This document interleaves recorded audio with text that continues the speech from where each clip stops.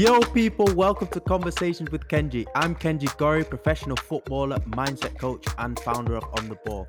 This podcast provides a platform for those in the football world to share their stories, perspectives and life on and off the pitch. Welcome back to Conversations with Kenji. Today I'm having a conversation with my best friend, best man, Raheem Hanley. How are you, bro?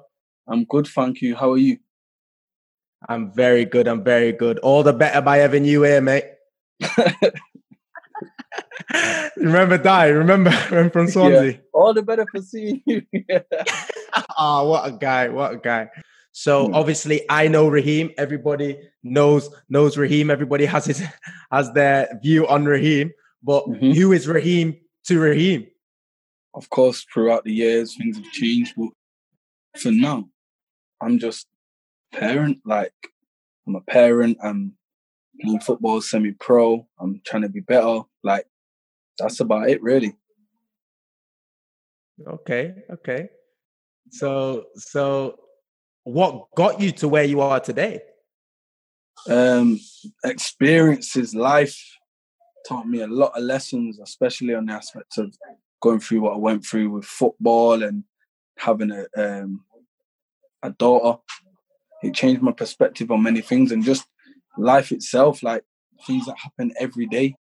They've given me a different outlook on life and maybe who I am right now. Yeah, it's interesting you say that, and also even like just to go back to your career and your football career, you know, you started at Manchester United, one of the biggest clubs in the world, and just to go a little bit into that, how old were you when you actually went there? When I first signed for United, I was 10. 10 because I signed the under 11s, and then I was there till I was 16. Okay, and then when you were at the age of 16, you know, you go into that, you sign your scholarship. So you actually got told that you weren't going to leave. How did that feel to you? How did you feel at that time? To be honest, I remember the day like it was yesterday. Like, I was heartbroken, to say the least. I didn't really know anything different, but Man United, I was known as the kid that played for Manchester United. Like, even that alone itself, just to not be a Manchester United player at the time was heartbreaking. I remember I didn't speak for 24 hours. Me and my mum sat home in the car on the way home. I had people calling me to ask, obviously, how the meeting went, and I just had nothing to say. Like, even for a few months, maybe a month after that, didn't really want to play football. I had every team under Manchester United in England calling me to go down for a trial, and I just wasn't interested. I just really wasn't interested until one day I just thought my options started getting smaller because I wasn't going anywhere on trial because I just wasn't interested. And then one day somebody came to me with an opportunity to go to Blackburn, and I thought, why not? Like, that's literally how I felt about it. Like, why not? And it worked out. But what I will say, in the period of me leaving United to Blackburn, I just wasn't, my head was everywhere. I was doing things that I just wasn't me. It just wasn't the Raheem that I knew or anybody else knew. I think I even smoked at a point, like, and that just definitely wasn't me and isn't me. So it was a very confusing time for me. Yeah, it's a deep time. You know, I remember when I got released from Manchester United, it was like a time where I was like, it's all you know. You know, you're going in every day. It's like normal. It comes into your routine and you're like, what now? What am I going to do now? Not realizing that there's like the real world out there. There's a million clubs. You're already at the top. So every club only way down. Yeah. The only way. And that's where people like are going through that right now, that are, you know, getting released from top clubs, not realizing that there's so many opportunities and so many other doors that can be opened in that time. And obviously to go back to how you felt and to go back to that situation, what changed for you to actually make that decision to go to Blackburn? I think it just, I came to grips with the fact that I wasn't a Manchester United player, and a lot of people still had a lot of faith in me, which installed faith into myself. Like, you know, if enough people tell you know you're good enough and you believe you're good enough, and then you have all the teams in the world calling you, it's like, well, why don't I continue this? It was kind of like that, and then you know, I think before I went to Blackburn, I went and tried at Stoke, and Stoke was just like, I didn't really enjoy it. Like, of course, coming from United, everything's different. Facilities, playing style, the players you're around, the quality, it was so different for me, and I just wasn't really interested. And then when the Blackburn opportunity come, I was like, at that point, I was ready to then start playing again and start getting back into football and doing what I know. So there was no doubt that I had a blinding trial at the time because I was mentally ready for that. You signed for Blackburn then, and then what happened from then? You were 16 signing for Blackburn? Yeah, I was 16 signing for Blackburn at the end of a season. So I did a few trial games. I was obviously did well, got signed, and then it was the end of the season, and it was pre-season. 2 weeks into pre-season, we were doing a possession. I break my ankle 3 months out. Oh my days! But when I broke my ankle, it was a crazy situation because for me, obviously, I'd never been injured. Period. Before that, I'd had growing pains in my knee, or you roll your ankle, which is normal injury. But when I broke my leg, it was like, wow, like you almost feel like, will you be able to walk again? Never mind play football again. Mm-hmm. Like from being so young and I was still growing, I was so small. And then it's crazy because when I was coming back from injury, of course you're watching training all the time, and when you get the chance in matches, and there was another left back and he was doing really well, like to the point where I was like, yeah, I remember questioning myself, like, I want to get back, like, am I gonna get back in, or what? Like, what's the situation? Bear in mind, I've just signed. He becomes a whiz kid overnight, basically, and it's crazy the way things happen because I ended up playing centre mid then to get fitness, and then a couple games in centre mid. The England manager was watching me, and I ended up playing for England in centre mid. So, wow, it was a crazy experience for me. So now you're like you've got released from United, you broke your ankle, your first month you signed for Blackburn, then you've gone to play for England in midfield, which is not even your position. Mm-hmm. Like you think that the world is yours. Anything can happen, like you're thinking like, I'm going to be back at United soon, you're thinking all these things. And it's so interesting that you're saying this because it's like, I can't really relate to injuries like that because fortunately I've never had any injuries, and I can imagine that being so mad because you can see everybody progressing, everybody getting opportunities, and you just wish that you can be on that pitch, like every day you're coming in for treatment and stuff and everybody's going outside and you're going to the physio room. I can imagine that being so like it must be mad for your mind to have to deal with that. It's genuinely mental torture. Like, if you can imagine, going to the canteen every day at school and you're starving and you're watching everybody eat, but you can't eat. Like, it's torture. Like, it doesn't make sense. And as a young kid going through that for the first time, it was like, I don't want to do the stuff you're telling me to do. I can't use my legs, so you're making me ride with my arms on a. There used to be a machine called the grinder. 24 minutes pedaling with your arms. I ain't got the biggest arms, and the best of days, like, I don't want to use my arms, only to run and eat food. That's it. And they've got me doing. And before that, remember, I've not been doing any gym at United. You know what it's like. I get to Blackburn now, and all of a sudden, I'm a bodybuilder. I'm doing pull-ups every day, press-ups, weights, and I'm just like, I just want to play football. So then when I'm injured now, it's like, that's all I can do. I'm doing, on my life, I'm doing pull-ups with a broken leg. I mean, the physio's pulling me up to the pull-up bar. I'm doing pull-ups and he's helping me down when I'm saying I got to get off. Like, that's the sort of, and back then it was crazy, but I feel so blessed to have gone through that because before then I was never even thinking about gym.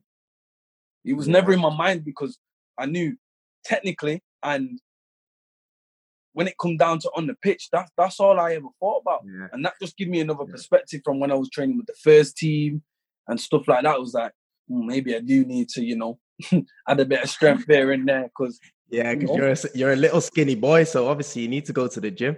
Was a little skinny boy. Very quick. Very quick I was at that time. So I depended on that an awful lot. But yeah, I was very, very lightweight. Yeah, so your time at Blackburn, so you ended up at 16 signing for Blackburn, scholarship, 18s, playing midfield, playing for England. And then how was your time at Blackburn? How did it go? I'd say probably Blackburn was probably one of my best times, to be honest. Like, even being at Blackburn, playing for England, then I was in the reserves at 17. So this was when it was reserve football. So when we was playing against like United, you'd have Darren Fletcher playing, like just all these different old Raphael, Fabio back then, they were all playing, and I was playing midfield, and I was the guy. Like at that time, we was playing Youth Cup. I was training with the reserves every day, but got into the final as well, innit?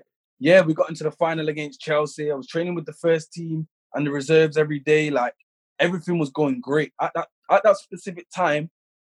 I was the man. To me, I was the man. And even just hearing what people were talking about, seeing, people saying, oh, you might get a move and stuff like that, it's all come into play. And I actually felt that energy that I'm going to get a move from this. I'm playing for England. Like, what can you tell a kid that's playing for England?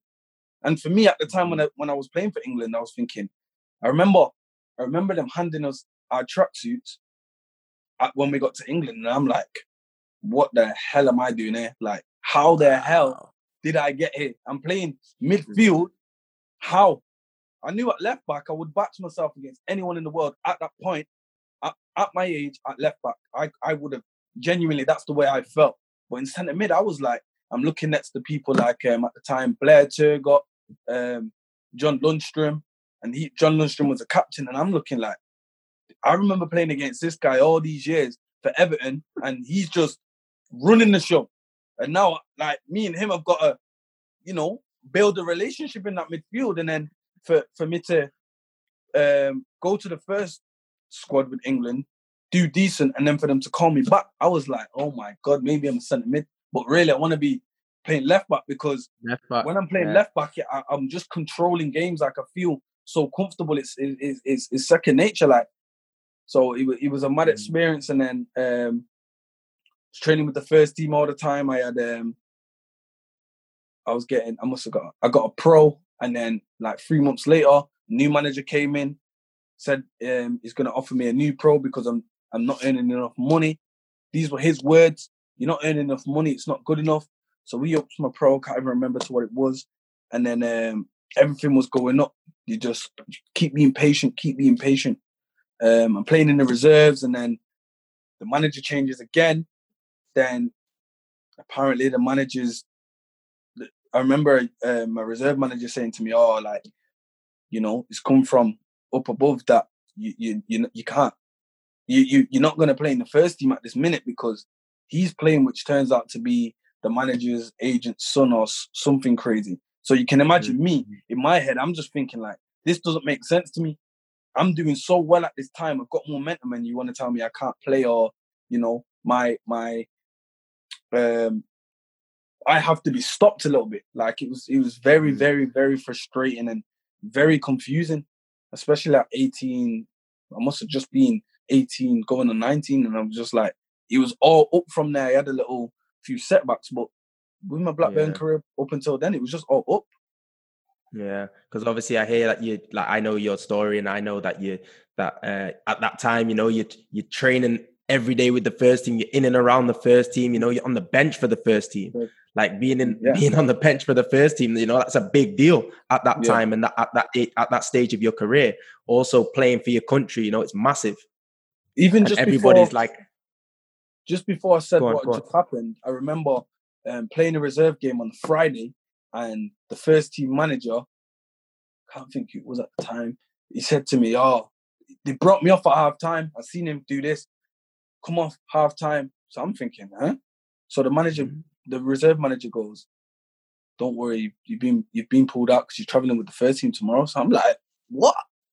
You know what I mean? Like, thinking the first team. So then I traveled with the first team. Can't remember the exact game it was at that time, but the manager's like said to me, like, he's got my kit all laid out. Remember, this is the first time I'm seeing my name on the back of things. I think at the time I was 57, if I think it was. So I'm like, he's like, yeah, put your kit on and just go and do a cool down with the boys. Bear in mind, when I'm traveling, I'm saying to my agent on the phone, like, yo, I can't, I'm scared to turn on the TV. We got a king size bed. I'm like, I'm scared to turn on the TV because I don't know if it's going to cost me. I ain't got no P's at the time. So it's like, if this TV charges me now, I am in a rut. So he's like, oh, I'll get you an iPad. Got me a brand new iPad. So now I'm like in first team mode. I'm a young kid. This is when Blackburn was in the Prem as well. So I'm like 19th man in the Prem and watching games from, you know, right there. It's so close. Yeah, being in the changing room. Yeah, like it's literally in touching distance. All the first team boys are treating me like a first team player. Even the way we were getting fed pre-match was just like, wow, this is like one of the nicest restaurants I've been to. That's what it was the equivalent to at that time. You know what I mean? Because you know what it's like with the reserves, you're getting chicken, pasta, and sauce. That's it. Like, no choice. When I'm there, I'm like, wow, like I can have chicken, I can have fish. I'm just like, yo, this is like somewhere I'd like to take my mum for a nice Mother's Day meal. Do you know what I mean? Yeah. Crazy. Like, with all that going on at that time, and you know, and then I got the setback, and then I was back in the squad again, and I had managers telling me, you're a centre mid, like you're gonna play for this club in centre mid. Then Nuno Gomez came, and 6 Portuguese players came with him, and they all went in the first team. So then I got moved back. Then my manager changed again, so I got moved back in the pecking order again. My granddad died, and that's where my Blackburn career just went downhill from there. My granddad died, and it didn't really hit me at first. I remember I was in the reception when my mum had called me and told me, and you know, I felt it, but I didn't really feel it then. But then, you know, maybe a couple of weeks to months down the line, I was just moving crazy. I was drinking all the time. I had other stuff going on in my private life that was just all messed up. I was drinking. I wasn't turning up for training for like 3 days. I'd come in as if nothing had happened, say I was ill. And to be honest, at that point, I just didn't care, bro. Like, I'd meant to sign a new contract, doubled my wage, signing on through 3 years. By the time this episode had finished, the manager said, you're getting a year on £50 extra to what you was just on and no signing on fee. So now at this point, I'm just like, I don't give a damn what anybody has to say. I don't care about football, to be honest, because, you know, there's a lot of stuff going on behind closed doors that who do I even speak to or what do I even say? And this is stuff that at the time for me was somewhat, not life-threatening, but that's somewhat life-threatening. Do you know what I mean? So for me, my head was just all over the place, and the only thing that would would make me feel relaxed was alcohol. I just felt nice when I was on it, so that's just what I did. Yeah, I think that's what a lot of, you know, players revert to when they're going through a situation in their life or they're going through a situation at football. They can't separate the two, or they can't really bring them together. Like, it's like, I'm gonna go and distract myself, and I'm gonna go drink, and I'm gonna go gamble. Yeah. And obviously, if you're not gonna deal with what actually is going on in your life, and you don't really have the people around you that are guiding you to do the right things, you know, it can be difficult. It can be really difficult. And you know, your situation, as you spoke about it, it's like, what would you tell yourself back then to have done differently? 100%. Speak to somebody and deal with it. Like, one of my biggest issues at the time was I thought I knew everything. So it's like you're telling somebody that knows everything, and then there's an aspect of whatever I was going through behind, away from football. I didn't want to push that issue onto somebody else because it was quite a serious issue. So for me, it was like, well, as long as it's only me in danger, or gonna have the issue, I'm cool with that. But I don't want this to affect anybody else. At that time, I don't think I was bothered about even living, to be honest. But what I would tell myself at that time, if I could, was just speak to somebody, address the situation, and separate the two, which is the hardest thing in the world, to have stuff going on here and concentrate on football. But football for me now is like I'm not playing at nowhere near the level I was, but it's like when I'm there for that hour and a half, 2 hours, whatever it is, I'm free of whatever issues I could be going through. I'm free. That's where my happiness comes from. Yeah. And football, obviously, you have your ups and downs, and at a young age, you experience them. You're getting released at 16, then you go into sign for another club. Then, it gets to a point where you're in the first team, everything's a high. Yeah. And then it's a low again because you're not in the first team and you get knockbacks. So it's like a roller coaster. It's downs, ups, downs. And like looking at your career and looking at how you handled certain situations in the time that you did, then so from the Blackburn times, then, it gets to a point where you have to leave Blackburn. Yeah. And then how did you handle that? Because obviously, things are happening in your life. You're like, what is going on? And then, you're in a dark place. How do you get yourself out of that? To be honest, at that time when I was leaving Blackburn, it was like I was doing so well previous to that people knew who I was. There was everybody knew who I was at that time. I played in the FA Youth Cup final. Teams were interested, but wasn't sure what the compensation was going to be. And then my reserve manager changed to the first team manager at Blackburn, and he basically said you can leave. He thought I was big time, which, of course, he didn't know me personally. He knew me from football, and he's seen certain things and pieced together a story, which he came to the conclusion I was big time. So he basically said, well, you can leave. So I said, all right. So I spoke to my agent at the time, and he told me that Swansea were interested in me, but, however, they wasn't really willing to pay, or how much they would like to have paid for me.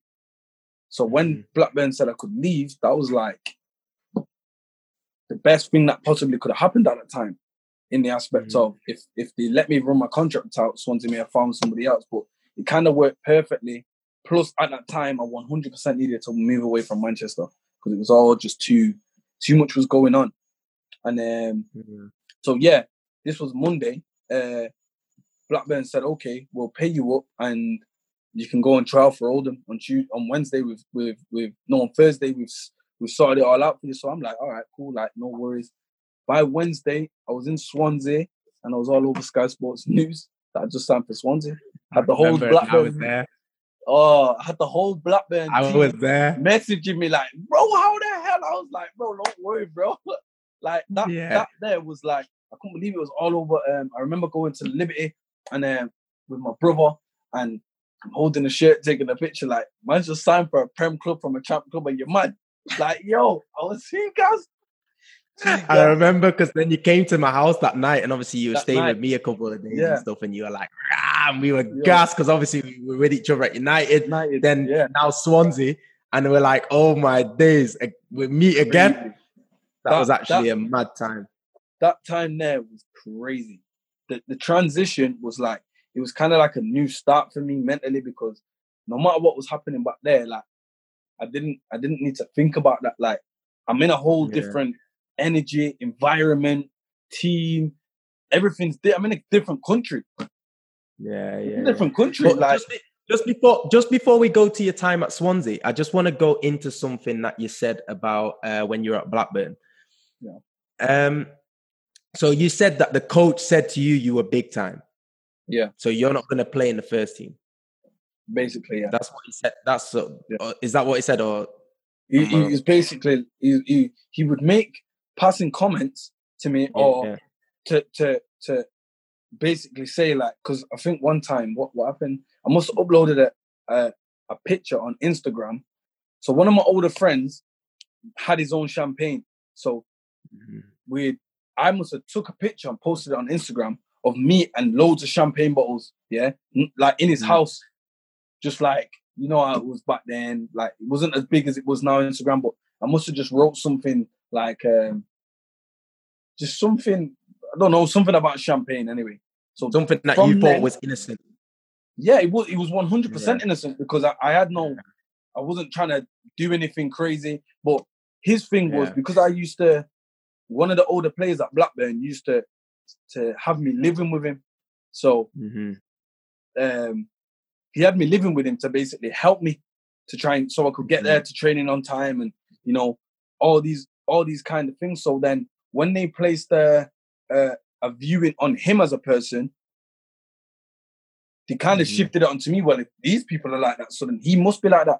But none of us were actually what they said we was, or making out that we was, if that makes sense. Like they would think I was. I think it's also for literally for what I'm getting from this. It's like, it's so important what you portray on Instagram, what you portray on social media, what you portray outside of football. To be honest, that's more important than inside, because they know you inside. They know you inside. As long as you're working hard and you're playing well, that takes care of itself. You can be your personality. But when you start to do things on social media, you give everybody else, besides the 30 people that see you every day, they place a perception of you. So if I was to tell anybody, the younger me today, it's, bro, stay away from social media. You don't, unless you're at a point where you understand what social media is used for. It's not for you to be social as somebody that wants to be. You know what it is also though. But you know what it is also, like, a lot of people, you know, say stay away from social media. You know, it's not good for you. Stay away. But obviously, you're not going to listen. Everybody's on social media. Yeah. But it's just that the education of it, where it's like, you need to be wary of what you put on, because how you are perceived is how people are going to look at you. And what you portray is how people are going to look at you. And like in your situation, for example, if you're showing alcohol in the back of you and champagne bottles, like, that can be perceived as something that it's not. But you're giving them an excuse, and you're giving them a reason to talk about it. Obviously, if I saw on Instagram now, like, I saw a young boy at Blackburn in the first team with his sat down with champagne bottles in the back, like, you're gonna think a certain type of way about it. Like, hey, why are you doing that? You know what I mean? Even though you don't know, but I'm just saying for them to be wary of what they are actually doing, so people cannot make up a story from what they see. And that's exactly what I've learned growing up. Like, Instagram's a picture, yeah. So, for example, I could post, you know, like, say if somebody has a minute worth of Insta videos, you'd think you knew what they was doing the whole day. That's 1 minute of somebody's day. A picture is 0.000.001 of a second. So for me to post a picture like that, it's like, why would I should not give people the chance to even second guess what it is that I'm showing. So if whether I'd been drinking, they shouldn't be able to question whether I was drinking. If I was to put a picture on Instagram drinking a beer, that could have been in the summer, but if I posted it now, I'm giving people a chance to say, well, he drinks in the season. And now I'm a lot more aware of, although it was innocent from me and I know, it's like I was definitely not using I wasn't rationally thinking. Like, I was young, Instagram was kind of new. It was just like, yo, this is a nice picture, I look cool. You know how it is, hats backwards. Like, it was just one of them. Like, now looking at Instagram, it's a lot more. The rules are there. I think even clubs are even talking about what you perceive on social media now. In fact, I'm sure they are. At United, we weren't even allowed it. And we that, and weren't it allowed makes it. sense. We weren't allowed Facebook and that. We weren't allowed anything like that. So like people, use fake names and stuff like that to try and get it. But it was like, we weren't allowed it. They basically protected us from that. Like I didn't agree at the time, but obviously looking back now, like looking at your situation now, and for example, like it's like, it's good that they protected us in that way. Yeah. But also like it kind of held us back to actually be human, you're in a cage, aren't you? You're in a cage then, because like you're in this football bubble, but obviously you have your friends also. And you're like, I'm not being able to open up to my friends and be with my friends because, you know what I mean? And that's where it kind of I actually understand, like now looking at it, like for example, all the young footballers now, they seem to have a lot more of an understanding of Instagram because, they may have the private accounts just for the friends, and then they have the main account, which is just football. Yeah. So it makes sense to allow them to be social, but, have it capped on what people see, because like once you put it on the internet, if everybody sees it, you can't take that back.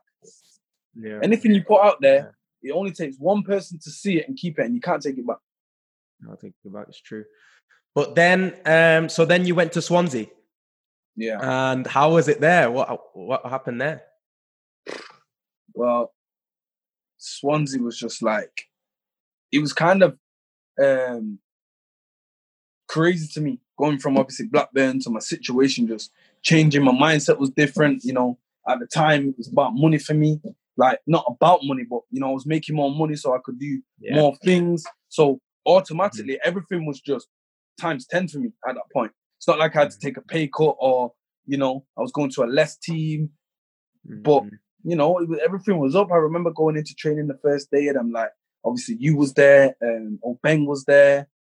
And, the lads are just like welcoming me. I'm a bit nervous. I'm being busy in training. The ball's popping everywhere. And I'm like, Jesus Christ, I didn't know, you'd always told me what it was like. But, when you're actually there, it's like, wow, I need to catch up a bit. You know what I mean? I knew it was technically good, but when you're learning a different style of play, it changes the whole aspect of your mind, the way you think. The way they was teaching me to play at that time was like,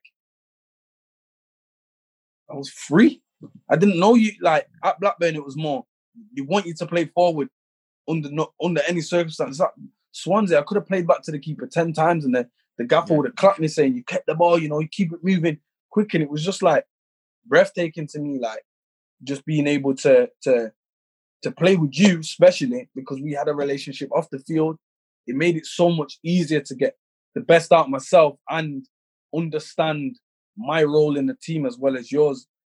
Although, obviously, it's always hard to be with your friend in a team when, I was doing at one stage, I was just signed and was playing every week and you wouldn't play at a time. So it's like, how can I be on top of the world and still try and understand, like, not that you would ever feel the type of way about it, but I don't want to be coming like, whoa, I'm playing a game today when you're not playing. So it's difficult. And we was basically together every day. No, we was together every day. All day, every day. So it's like... It's mad. It's mad you say this because it's like, I'm thinking about it now and it was like, obviously it went through a stage of, when you first came, I wasn't really playing. I was like in and out the team and it was a difficult time and you're playing your height and you're like, you don't want to be height because my man's low, I'm low. And then you're like, how do I handle the situation? But obviously... we spoke about these sort of things, like we were open with each other, but it was like you said, like I never really thought of it like that. And then now I relate back to it and I'm thinking like, yeah, man, like even when you weren't playing and I was playing and I was getting pushed, it was like, oh my days, like I didn't want to be too hyped because my man's a bit low. Yeah. And it's coming back to me now and it's actually mad. Just before we move further into this episode, I want to ask you, do you feel like you are currently getting the most out of your life? I'm not just talking on the pitch here. I believe that life is all about growing in all areas. And to guide you in your growth, I've developed the On The Ball Mindset Planner. A planner to support athletes in finding out who they really are, beyond the pitch. This planner will get you thinking ahead while staying in the present. by its life assessments, daily goal settings and journal prompts, and so much more. To get yours now, go to ontheballmindset.com. The content in this planner really did change my life, and my hope is that it changes yours too. It's like, it was mad because then I remember an away game and we played together. And obviously we've been at United together, but we never really played together and built like a proper relationship on the pitch. And I remember when we started playing together, it was just so easy to understand, because it's like we'd go home, watch the clips, and I'd say, bro, like there you have to take the extra touch and then reverse it. And you'd be like, bro, we're getting so many debates from this. Oh, so many. We'd sit down and watch your clips and watch my clips. And it'd be like, bro, you have to pass it there. Like, I don't understand. Like, and then we're arguing about it, and then we come to a conclusion. And then even, I remember one time we was on the pitch and we're arguing, and I'm saying, all right, then, I'm not passing you the ball again or something. Yeah. And then you went, you do you and I do me. Bro, hey, we had some times, man. But you know what? Looking back, like, that really did push us. That pushed us to our limits. That really made us better every day. That really, like, I feel like that was so healthy at that time. Like, we were learning the game. We were like, listening to the coaches in a different way. That was like, nah, we think it's this way, and let's do it this way. You know, like, when you were saying like you come short, I always said like I'm in front of the winger, so you can play it first time, and you know that I'm gonna be there. Yeah, like that's how the relationship that we had, and it was just so sick that we could have that. And looking now, I always try to make relationship with my left back, but it's like it's never really the same.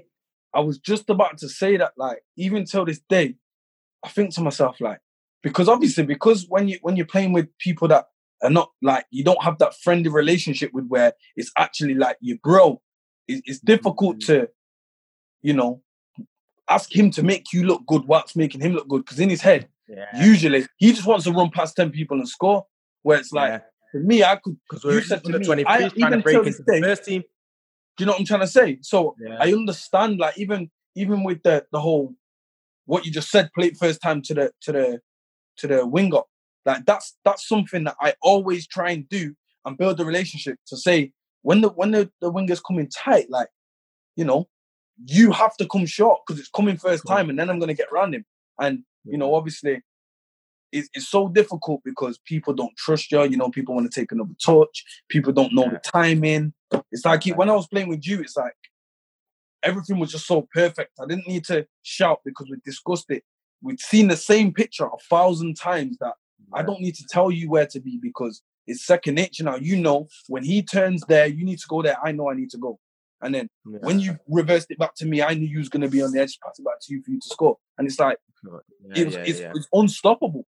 And even just, you complimented me so much that it kind of almost gave me a false, you know, like a false viewing of the way football was going to be, or, you know, building a relationship. I think I could have played with Ronaldo at the time, and I still wouldn't have been as comfortable as I was with you. Do you know what I'm trying to say? Like, because of the relationship. I hear what you're saying. Because it's like, sometimes I think, like, because you were like so solid 1v1, I was like, I don't have to go and defend now. Like, I know that he's got it. I know I can cheat. I know I can cheat here a little bit, because I know my man's he's got him. Yeah. And then I can stay, and then when he wins the ball, I'm gone. Like, that's a certain things. Like, we really did have that relationship, and we really did speak about that. And like, even now, like, speaking about it with you right now, like, I need to build that relationship back up with the left back that I'm playing with now, because it's something that's gonna improve my game. It's something that's gonna make me excel more, and also it's gonna make the team do better. Yeah, 100. And that's the thing. So everybody's winning. Time where the manager said to us, like, "You two will win us this game." Yeah, and we were like, to each other, like, we know this game depends on me and him, because we are the two people with the relationship. It's not, there's no egos between us. It's, I want to make him better, he wants to make me better. So collectively, what can we do that works? I know you want to go inside, so you know what? I'm going to make that 60-yard run just so you can cut inside and shoot. Like, and I was willing to do that happening. And I think trying to build relationships with players without you know, you try and make it a conversation without trying to make it about you. And I feel like when you're speaking to somebody that you don't have that friendly relationship with, like, that's all they hear. It's about you. And really, it's like, it's going to help you as well. That's the biggest thing also, like how you communicate with people. So like, that's a big thing, because, you know, as in football, there's big egos, there's big characters in the changing room, and people don't want to be told what to do by another footballer. Yes. That's just it. That's just it. But when you come in, now I've realized you got to come with questions. You got to come with questions, not about you. Yeah. So it's questions in general, like how did you handle that situation? Or what do you think about this situation? And then like, it's up to him to ask you what you think about that situation, and then you can come and say, so when we're in this situation, we can do this. You know, like, that's how you can kind of compromise. I've tried that, and it's like, a lot of the times, with me personally, with the experiences that I've had, it's like, they don't really care like I care. Like, once that game's done, they don't really care in it. It's just like, I'm just playing, whereas me, I actually just wanted to do something sick. Like, I just wanted to be sick every game and do little 1-2. Like, that's what I wanted to do. He didn't. The people that I've tried to build relationships with either just didn't feel that same passion about that part of the game that I did, or it's just like, bro, just do whatever. Just tell me what to do and I'll do it. And it's like, you get in the game, things happen so quick. It's like, bro, I've been so frustrated. Like, bro, I don't have a clue what you're gonna do. I don't know whether you're gonna go to come short and or go long, and things happen so quick that it's not that I'm going to lose the ball, but it's just, I just want to build that relationship with you. Yeah. So it's just easier. I don't need to, I remember the ball used to come here, I didn't even look, waiting for it to come casually, pop round the corner inside every single time. And I've never had that. And I've tried with every person because that's the way I like to play. I've tried to build that with everybody, and I've really, really struggled at every club I've been at since, just to even, you know, get somebody to. A lot of people just play football because they enjoy it. It's like, every game's different. I'm just gonna go and play, and you know, and I get it. Yeah. But for me, because I think maybe I felt the way I felt with you, that probably made me want that when it's just not realistic. Yeah. But now you're at Swansea. So you're in the under 23s at Swansea. You know, what was your time like there then? Time at Swansea. Do you know what? My time at Swansea was so difficult as well. Like, I just felt lonely. From Manchester to Swansea. Yeah, I was just so, like, my life in Manchester was like, I'd always be around people, period. Like, from when I was a kid from school, I'd come out and I'd be around everybody, all my friends. When I was at Blackburn and I wasn't in Blackburn, I'd come home, I'd be around all my friends. When I moved out of Diggs and I was living at Manchester, traveling every day, I was around people all the time. Like, that was my thing. I want to be around my boys, and just as soon as I go home from training, I'm out till whatever time, coming home, same thing tomorrow. And moving to Swansea was just so difficult. Like, you was there for a bit, then you went on loan. And, you know, it was just, I just felt lonely. Like, the times that you probably don't even know, that I'd come home from training, sit in the living room and just cry because I couldn't hack it. Like, there's something in me that I just couldn't deal with being alone. Like, you know, like when I was in Manchester, I had loads of friends, and, you know, people are touching distance, so it's not an issue for someone to walk down the road and come. But when you're 4.5 hours away on the train, and the train's £90 and you're 18, you know, there's only a few people that can come and see you. Plus, people have their own lives. Like, even I used to send my mom, my sisters, brothers, abuse, but it wasn't even abuse in a way that was like,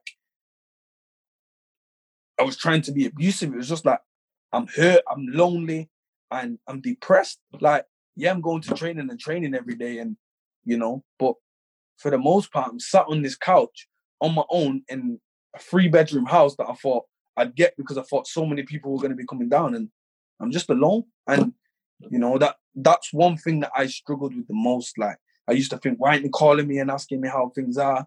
And as I've got older, I thought to myself, like, I don't call them and say, oh, how's work today? Like, you know what I mean? So it was hard, but away from that, with the football side of things, it was going good. Like I just loved the whole playing style at Swansea, and you know, the way we used to pass so much, and you know, I started to get maybe my personality. What I felt like is I was very misunderstood. Like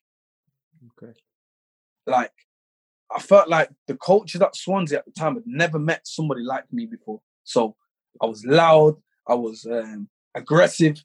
And when I say aggressive, I don't mean I was going to punch someone's head in. I just mean I was passionate, very, very passionate. So me shouting at somebody is to get the best out of us, not me shouting at you. And that was just my way. And I remember one time I had to sit down the manager and say to him, like, I feel like I'm misunderstood. I feel like you're mistaking my passion for aggression. Like, what you've got to understand is this, and this is going on in my life. This is all I have. If I don't have this, I don't have a car. Like, all these things that maybe a lot of people in this team will have off their parents, or, you know, life's all cushy at home. It's not like that for me. It's just not like that for me. So me being aggressive, this is all I have. If this doesn't work for me, I have nothing. I don't have no qualifications. There's nothing else I could even imagine me doing. And I think from that point, it kind of understood me. And he then learned that people are different.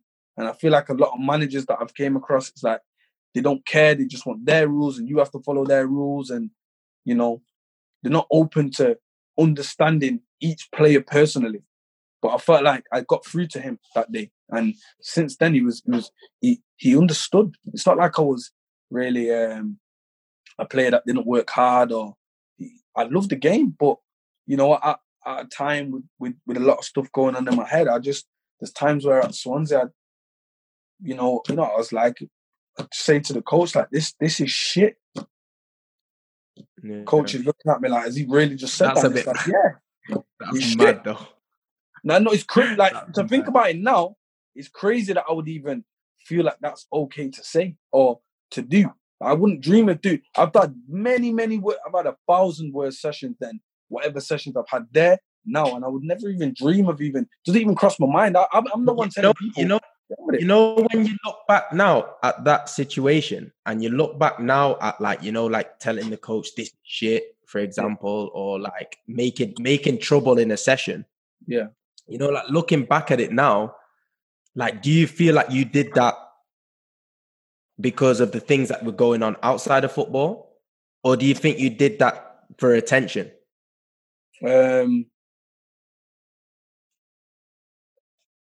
Neither or. It was just more like I was just a very emotional young man. Like, if I thought it, I said it.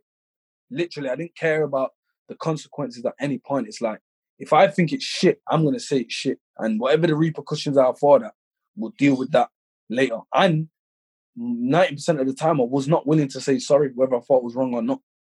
Because I never really thought it was wrong. It's like, my thing was, I said what I actually felt, so why would I apologize for it? Yeah. And it's mad to think how I thought then, because it's like, it's like, at the end of the day, he's put on something the coach has put on something to achieve whatever he's planned to achieve in his life. Yeah. And who am I to shit on that and say, this is shit? Or even like the way I just used to express things, I just, you know, I was like, I just didn't care, bro. Like, you didn't care, yeah. I'd call players shit. Yeah, you know it's so mad because obviously I'm passionate also, you know, like I want to win. I'm that guy that's like that too. But just in my mind, you know, I would just never say that. I would just never say that, only due to the respect for him that I would have. Yeah, you know, like not because I would have respect for someone different to be someone, because another different person. But it's more of a fact of like, he's my coach, he's the leader of the team. Like, I'm not gonna disrespect him in a way that's gonna make him feel smaller than he is. Like, I would just not do that in that situation. Obviously, he's in control of picking the team. Do you know what else it was for me though? It was more like I'm a human, innit? And I have my opinion. I hated people using authority to get to the goal. Like even that back when I was at Blackburn, the same sort of things. I would be like, "Fuck this," and the coach would say, "If you want to go in," and I'll just walk in. Like that was it. That was basically him saying, "If you do it again, go in." And I just think, "Fuck it, I'm going in anyway. This is shit." And it's like, for me, I just hated people using their authority towards me. Like even just little things like if the manager said, "Oh, we're doing this," and I had an opinion, like, "But do you not think this will work?" Like, or why don't we do this? It's like they almost thought I was belittling them. When to me it was like we're all trying to win a football match, or we're all trying to get better. I'm just giving my opinion, and but it's also a way of how you say it though. Like, not of course. I've also said to the coach. It's not that I wouldn't say to the coach, like,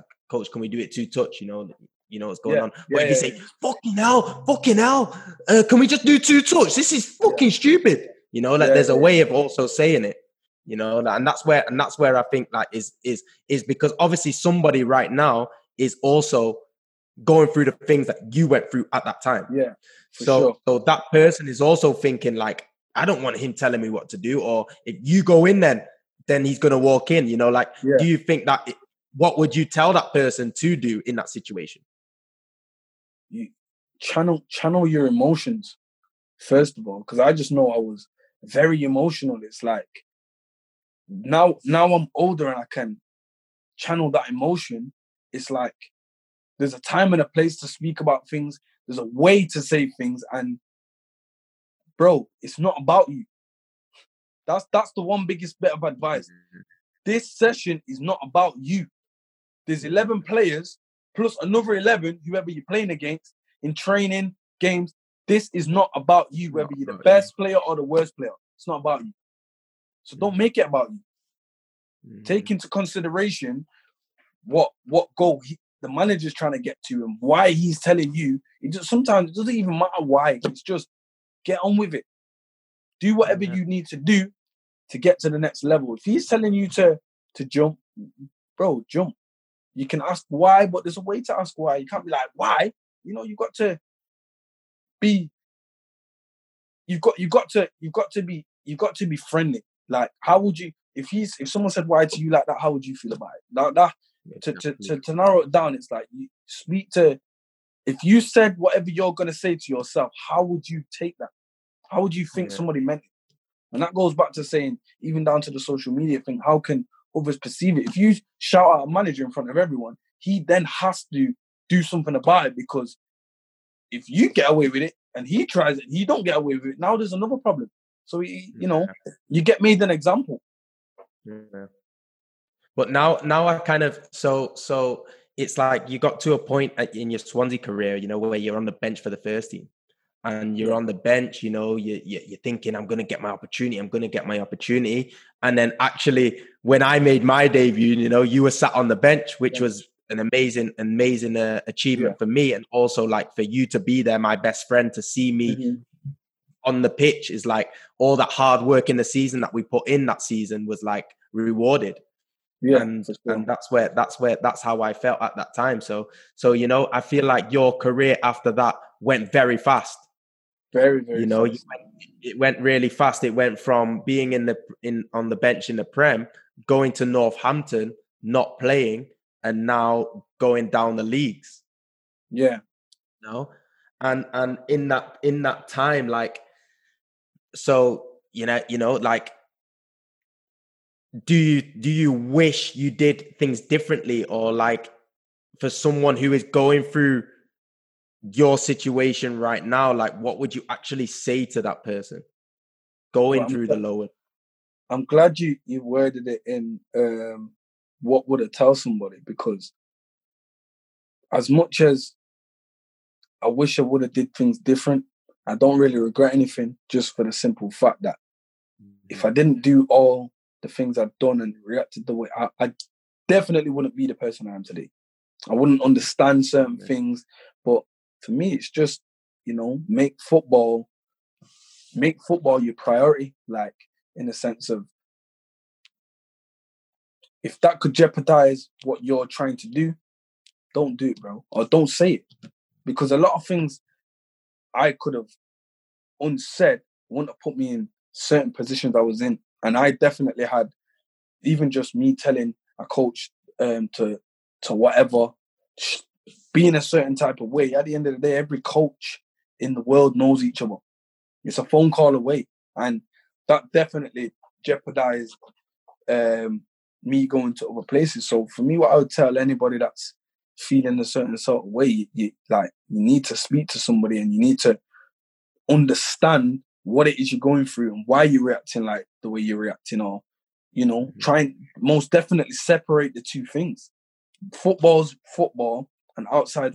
Although football's a lifestyle, whatever happens outside, you have to learn to leave it outside. Once you drive in, it's a whole, that should be your bubble, bro. Like, treat that like a holiday. That's a holiday. That's a holiday for me.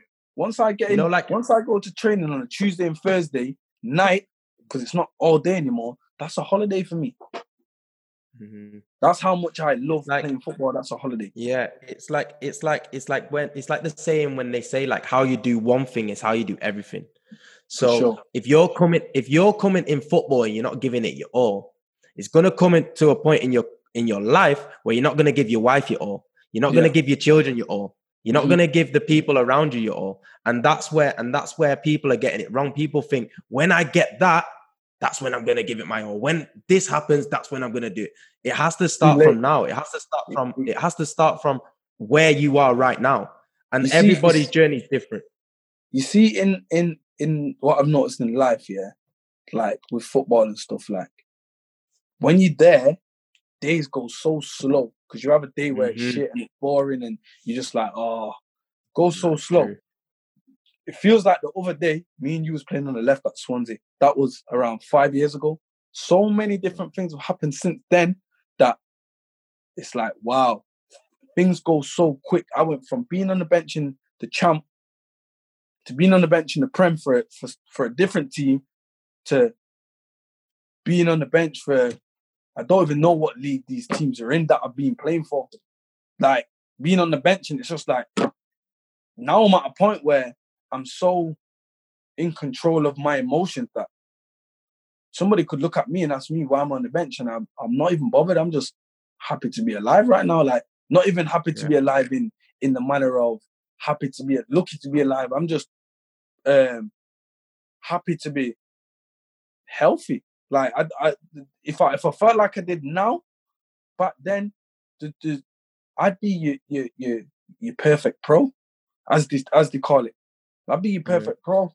And you know what's mad, Raheem? Like, to me, obviously, you had unbelievable talent. Mm-hmm. Like, in my opinion, one of the best left backs ever. One of the best left backs. You could have been probably the best left back in the world, in my opinion. Like, what do you think happened? What slipped up? Self-destruct. Every position I'm in now was because of me. It wasn't, as you go through a time, you say this coach and that. It was all me. I'm in the position I'm in, and it's only the last few years that I've actually accepted it and admitted it to myself. It was all because of me. There's nothing I can say, oh, this coach didn't play me, but what did I do when he didn't play me? Mm-hmm. And that's it. It's not about when you're playing, because that's the easiest stuff. When you're on the green stuff, that is the easiest bit. It's what you do when you're on the bench. How do you react to not being in the squad? How do you react to him not playing you?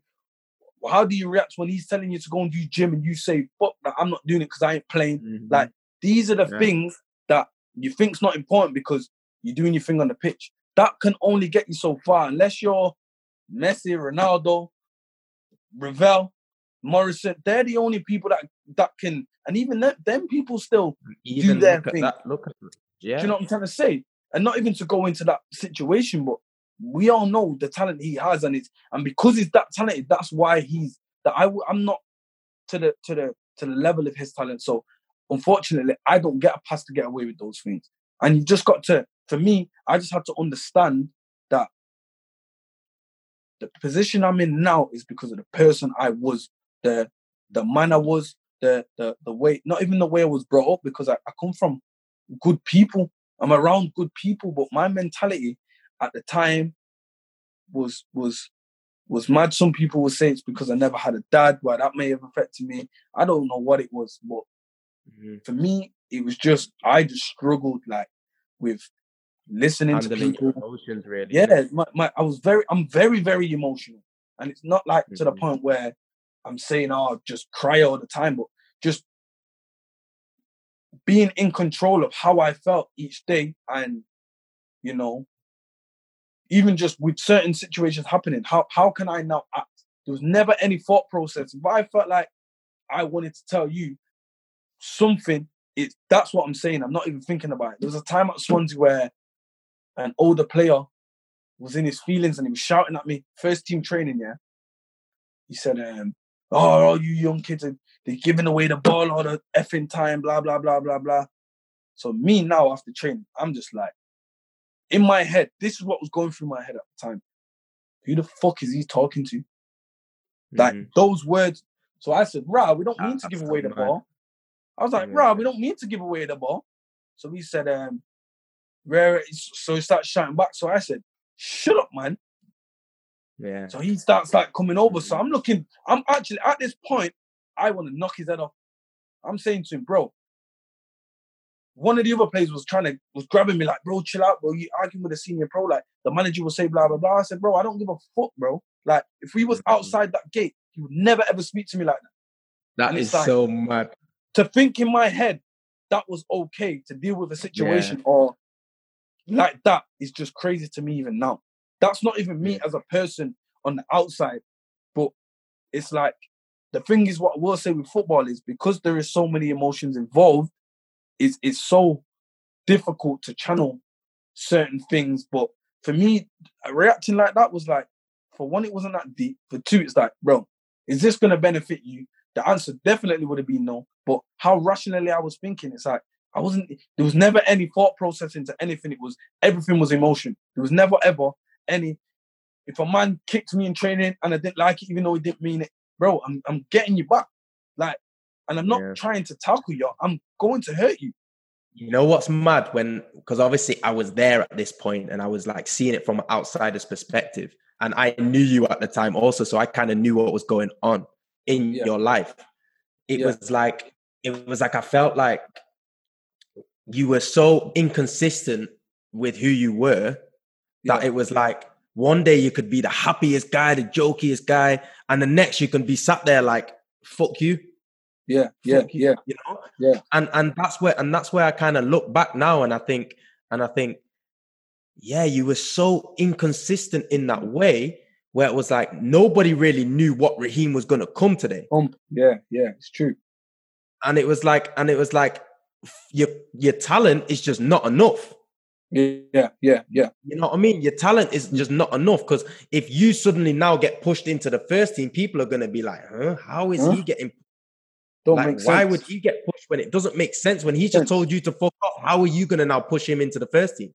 Like sure. that's where it's like, it's not, like you said, it's not about you. It's about everything. Yeah, everything. You know, it's way bigger than you. And also now with everything that's happened, you know, it's made you the person that you are today. And everything that you've experienced and everything that's happened is made you. Yeah. And that's where people also have to understand, you know, that life is not happening to you. Yeah. It's happening for you. It's happening for you. It's making you into that person that you need to be. It's curating you into that person where God wants you to be. Yeah. And that's what I truly believe. And like, I know that you're on your individual journey, wherever that's going to take you, wherever that's going to be. I know that it's shaped you into that person that you need to be. Yeah, for real. And that's what really matters in this world. You know, like everybody lives their purpose. Everybody lives in what they're going to do. You know, so just to finish it off, if you could change one thing in your career, what would it be? to not take anything for granted. I feel like looking back, it was like I'm there. It's not like I felt like I'd made it, but it's like I'm there, so I didn't really appreciate being there. It's like I'm here. It's like I have a house. Why would I appreciate having a house? Do you know what I mean? Like, and that's literally how it was for me. Like, I don't appreciate, or up until a certain point where I'd after football I went broke, and you know I was forced to appreciate so little things. I didn't appreciate anything. Everything was just from the age of 16. I was getting money and my wages improved, and then it went down a bit, and then I went to nothing, stone cold. Like, if I was that embarrassed to be broke, that there's times where I'd eat cereal because I'd act like I wasn't hungry, bro. Like, I don't want to ask somebody like, bro, I'm starving, G. Like, could you just pattern man that? And for me, it's like from going from that to from everything I had 2 cars at one stage, a 3-bedroom house, like, to just nothing. You are forced to appreciate such simple things like, you know, just freedom. Yeah. You know, I know people that have been in other situations and what they would do just to be free, and that's just something that's just normal. We're free, no? And now, you know, that for me, it was just don't take any moment you have for granted, because, you know, every game you play, there's somebody different watching. Tyler told me that. He said, bro, every single game you play, at least one person different is watching, whether it be Bill or Steve from flipping, you know, Halifax, for example. Yeah. It's like, I went from playing for Swansea. Nobody, even in my whole area, could have imagined that I would have been playing for Radcliffe. Like, they all thought I was a Prem player. So, you know, for me to now be playing at this level, it's like, it's a shock to them. Funny comment. One of my friends had been, one of my older friends had been in jail for 13 years. He said, he must have seen me on Instagram. He's like, what? Rah, that's you. I'm like, bro, it's me. He's like, you've changed so much, bro. Like, I remember you playing football in your front garden. That's the last time you see me to now. And now I've got a child. Like, it's crazy how, for me, seeing him was like the other day. Like, I still remember him like it was the other day. That was 13 years ago. And, you know, with that being said, things change so fast. And, you know, while you're in the moment, you feel like, you know, you can just suck it off for this day. But, bro, you suck it off for 1 day, you suck it off for 2 days. Before you know it, there's 365 days in a year, and you sucked it off for half of them. Yeah. You've missed an opportunity. No, it's so true. It's so true. Gratitude is the biggest thing. It's just to be grateful for your opportunity and be grateful for where you are. You know, like moving to Madeira was the switch for me. Yeah. It was like I saw a different type of life. It was like at Swansea, you know, you're thinking about the Louvre, you're thinking about the Gucci, you're thinking about, oh, what can I get next? But when you're here, it's like you start to appreciate life for what it is. Yeah. And you're looking outside, and I'm like, wow, that I get to live in the heat. Man's wearing a t-shirt every day of the year. Yeah. And it's like them sort of things, you know, it's really shaping you into that person that you needed to be. Like, I could have stayed at Swansea. Yeah. But God guided me to be here. Like, he needed me to be this person I am today, to actually have this conversation with you with people, that people can listen to our conversation, listen to our journey. Yeah, for real. And it's, for me, like you're exactly where you're supposed to be. For real. And that's the biggest thing for me. Is, you know what? But you know what the hardest thing is about me being in the position I'm in right now is people around you. Like, so many people will put in your head, oh, like, why you're not here, or you should be doing this, or you should be doing that now because you're in this position. And it's like, everybody just needs to, once you allow people to get in your head on what you should be doing with your life, it gets difficult, bro. Like, even that's just away from football. Like, if a man said to you, if he was in football and a man said to you, invest this into that, it's like, that's somebody else's opinion on what you should do with your life. And with me, a lot of people, obviously, from going from Swansea to where I'm at now, it's like, people would say, "Oh, you should have been playing thingy." When I was broke, people would say, "You should get a job." And it's like, I don't want to get a job.